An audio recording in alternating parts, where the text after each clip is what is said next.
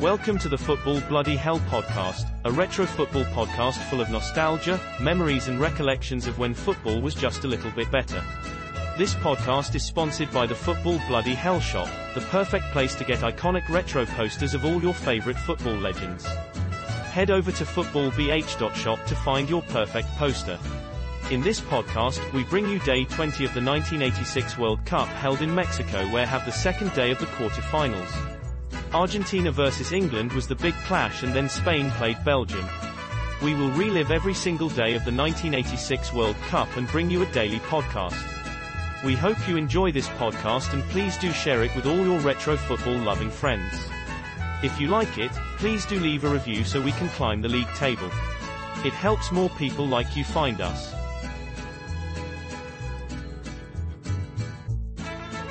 FIFA World Cup 1986. Controversy in England's clash with Argentina that will never be forgotten. Day 20, the 22nd of June 1986. We'd already had some big games in this tournament. Argentina v Italy, France v Italy, France v Brazil. But this one was possibly the biggest of them all. It was as far as the supporters of both teams were concerned. England v Argentina. The two countries had been at war over the Falkland Islands going into the last World Cup. There's little doubt that conflict affected the Argentine players more. They arrived in Spain believing things were going well for them in the South Atlantic. When they were exposed to news reports away from the grip of state control as they had been back home, they soon discovered the truth.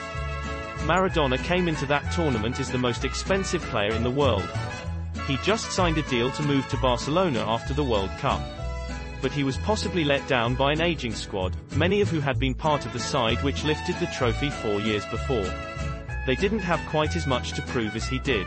His tournament ended in disgrace after the Brazilians succeeded in provoking him into a foul which brought his early dismissal. 4 years later he was a changed man. Away from the glare of publicity of Barcelona, he had found a home at Napoli. He was loved, mobbed but not judged. His football during this competition had shown a freedom and expression he seemed incapable of producing in Spain. Around him he had a team of workers, willing runners and players hungry for success. What a difference. For England, this had been a journey which at one point looked impossible. They lost their opening match, they appeared devoid of ideas in their second. They lost their captain and one of their most experienced players. Yet in disaster, manager Bobby Robson had stumbled upon a formation which worked. The midfield and attack were now connected, there were willing runners too. With a midfield now able to contain their opponents, the fullbacks were free to attack. They had more movement up front now too. This certainly promised to be a classic. Everyone just hoped the heat of the midday sun wouldn't sap the energy too much. World Cup 1986 quarter-finals. Estadio Azteca, Mexico City, 114,580 watching. Argentina 2, Maradona 51st minute, 55th minute. England 1, Lineker 81st minute. It is customary for managers to spend the group games fine-tuning their lineups for the later stages. So it was a bit surprising to see Carlos Bilardo make the changes he did from the side which knocked Uruguay out in the second round. One was forced on him. Julio Olaticochea had made substitute appearances in every game so far, and he replaced the suspended Oscar Garay. Pedro Pascali was left out as Bilardo looked to improve his midfield, believing that was the way to stop a rejuvenated England team. Henry Enrique came in for just his third cap and his first start in a World Cup match. Bobby Robson reverted to Terry Fenwick in defense in place of Alvin Martin, after the QPR man was suspended for the Paraguay game. But he resisted the option of bringing Ray Wilkins back into the team. Wilkins was sent off against Morocco and suspended for the next two matches. He was now available for this one, but Robson chose to continue with Steve Hodge and Peter Reid to counter the threat of Maradona. Wilkins, then playing his football in Italy with Milan, would have been a fascinating prospect lining up against Maradona. The opening exchanges were tense with both sides trying to work each other out. Fenwick was booked early on for a rash lunge at Maradona. It followed a strong challenge on Reid which exacerbated the ankle injury he appeared to be carrying. England had a half chance when Pumpido slipped and lost control of the ball on the left of his area. Beardsley was quickly in, but his shot on the turn hit the side netting. There was little doubt England were wary of the threat from the Argentines as they defended deeper. Much of the game, though, was battled out in midfield. Maradona had been involved in a lot of Argentina's play but often in the wide areas. On the half hour, he suddenly burst into life. Picking the ball up in the center circle, he glided past Hoddle then Fenech. Hodge tracked him back and a little nudge in the back sent the Argentine captain to ground, about 20 yards out. Maradona took the free kick and curled it round the wall, but just wide. Hoddle was struggling to get into the game and England began to give away possession far too easily. Justi was tripped and for the second time in as many minutes, Maradona had a free kick about 20 yards out. This one was more to the right but still a dangerous angle for him to curl one. He did, but it hit the wall and went out for a corner. Argentina was starting to make inroads. Maradona again picked up the ball in the center circle and seeing the nearest England player to him was Hoddle, decided to go on a run as there was little danger of a challenge. He got all the way into the box, this time, but he scuffed his shot and England cleared. The first half came to a close with the game still goalless. Neither keeper had really been tested. Argentina were definitely the better side. England were yet to get into their stride and show the ambition and freedom of their previous two matches. The second half began in much the same pattern as the first. England weren't able to exploit the wide areas. The two strikers couldn't link up and it was Argentina who were more effective coming forward. 6 minutes in and Maradona again just dribbled past Hoddle as if he wasn't there, reached the edge of the area and laid it off to his right to Valdano. Hodge got in first and hooked the ball back towards Shilton.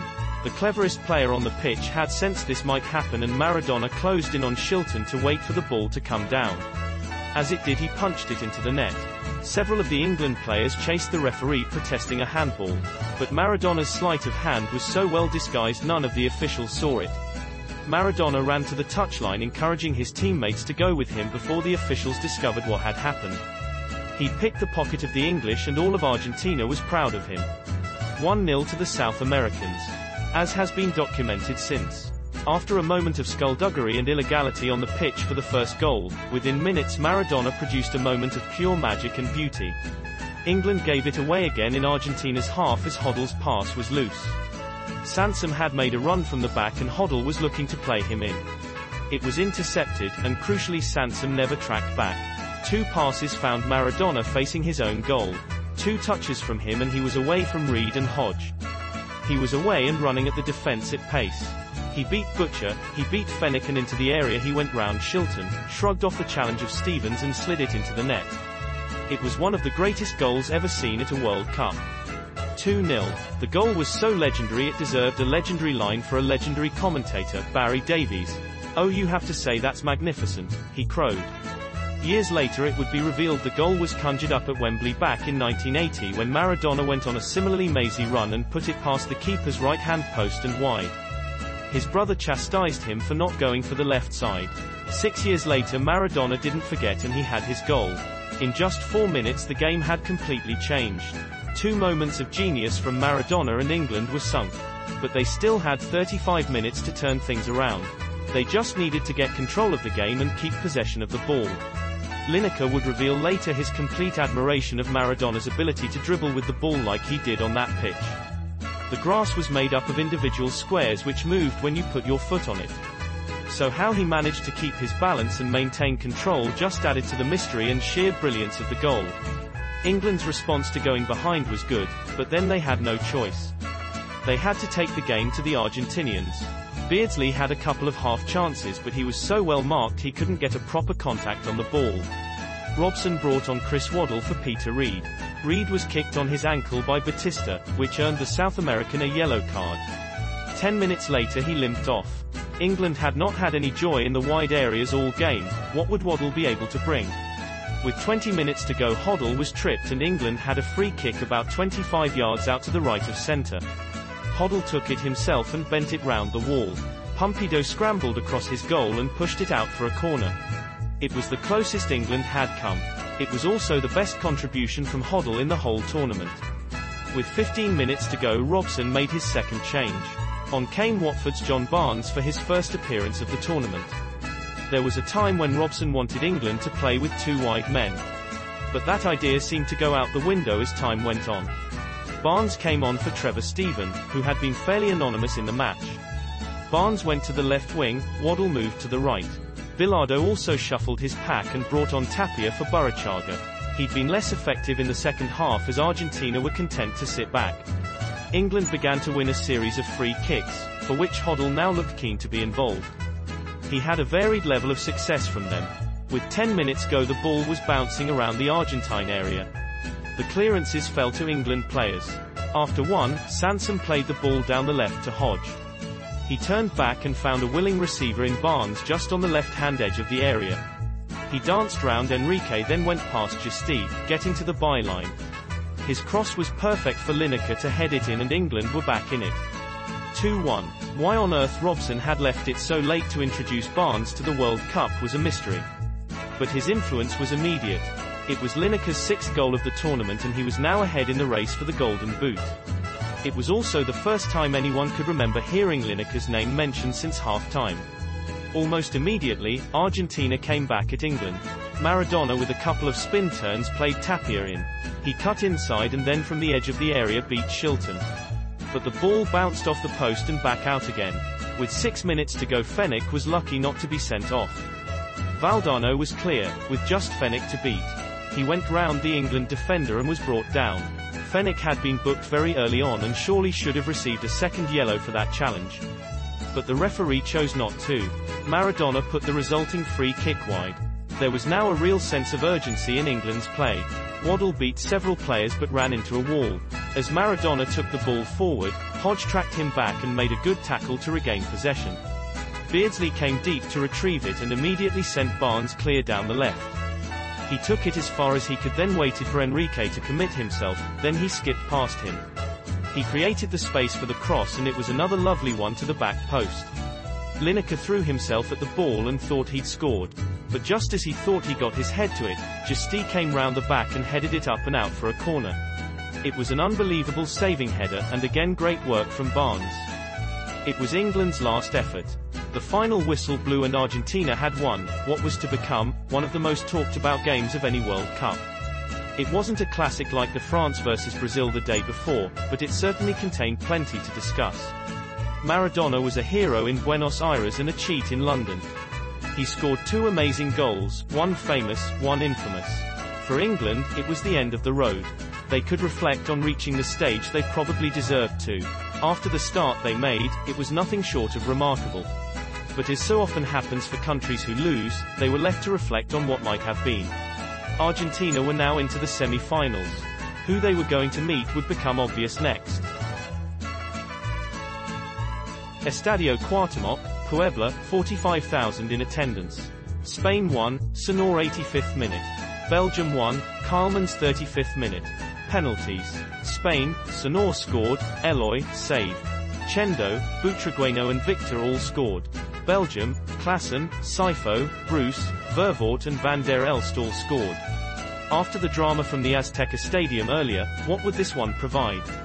The two sides in this World Cup who'd scored 6 goals in a match, Denmark and USSR, were expected to meet at this stage.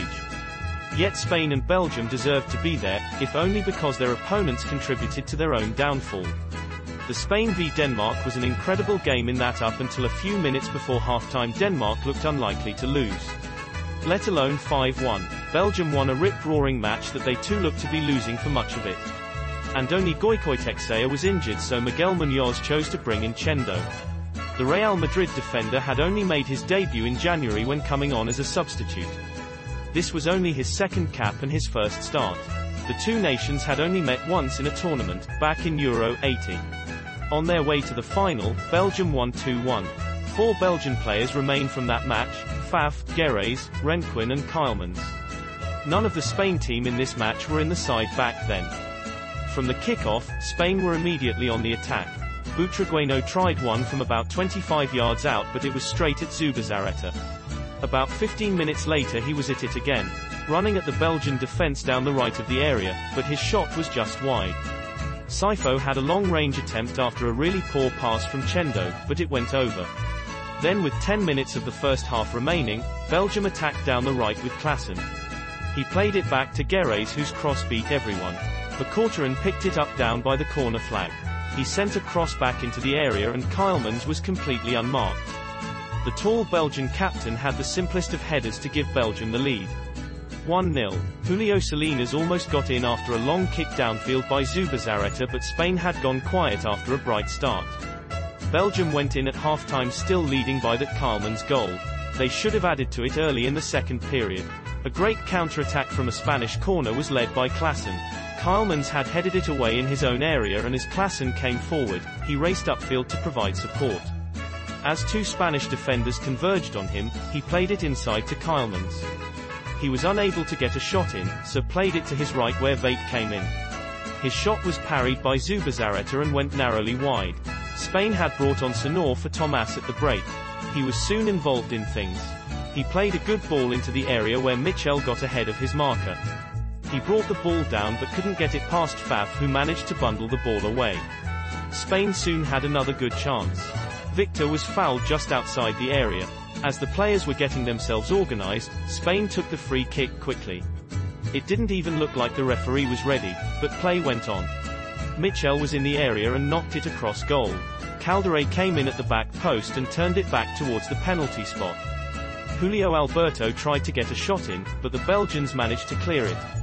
Spain kept pressing. Michel made another run into the area and found Camacho to his left in support. Camacho's ball across the goal was just knocked past his own post by Demol. The attacks kept coming and Michel played a ball into the area from the right. It was easily cut out by Demol, but his pass out of defense went straight to Victor. He shot, but it was straight at Faf. Michel and Butragueño combined to give Michel the opportunity for a shot on the left of the area. But again the Belgian keeper saved it comfortably. Victor then played Butragueño in, and this time Faf struggled to stop it. As it bounced beyond him, Demol thumped it to safety. With 5 minutes to go, Spain had a free kick on the right wing down by the corner flag. Instead of crossing it into the box where Spain had plenty of players, it was played back to Senor, who was just outside the area. He hit it first time with his left foot, through a crowd of players, and finally Faf was beaten. 1-1. For the third time in the 4 quarter-finals we had extra time. The first real chance in extra time fell to Calderé. He pounced on a missed clearance, but his shot was well wide when only about 12 yards out. A combination of tired legs and concerns about making mistakes meant there weren't many chances in the further 30 minutes, and now we had our third penalty shootout of the tournament. Spain went first. Senor, who scored the equalizer late in the game, took the first one. He sent the keeper the wrong way as he put it to his right. Belgium's first taker was Klaassen. He was the penalty taker for both club and country. Zubizarreta took a step forward and Klaassen sent him the wrong way too. 1-1. Spain's youngest player was next. 21-year-old Eloy stepped up. Faf tried to put him off by taking his time getting to his mark. It worked as he saved it quite easily. He took a step forward too, but the officials ignored that. Advantage Belgium. Sifo for Belgium's second kick. He fired it down the middle with Zubizarreta going to his left. 2-1 to Belgium from 2 penalties. Chendo for Spain. He confidently placed it in the top right-hand corner. Hugo Bruce had come on as a late substitute. Now he had the responsibility of taking Belgium's third kick. He too placed it into the bottom right-hand corner with the Spanish keeper going to his left. 3-2 to Belgium from 3 penalties. Butragueño was up next for Spain. Faf immediately made him place the ball on the spot again. But it didn't put the striker off and he went for the top right corner, to level the score. Vervoort was next. He was the first left-footed kicker, and he chose to go straight down the middle. Again Zubizarreta went left. 4-3 to Belgium from 4 penalties. The 5th kicker for Spain was Victor. This really was pressure now, as a miss would send Belgium through. He fired his very confidently into the right-hand corner, and once again Faf guessed wrong. That made it 4-4, but Leo van der Elst, who was a substitute in extra time, had the chance to win it for Belgium. He also chose to go down the middle. This time Zubizarreta went to his right but still missed it. Belgium had won 5-4. They were through to their first ever World Cup semi-final. Belgium's reward would be a match against Argentina for a place in the final. The 2 semi-finals will be played on the 25th of June. France v West Germany, Argentina v Belgium.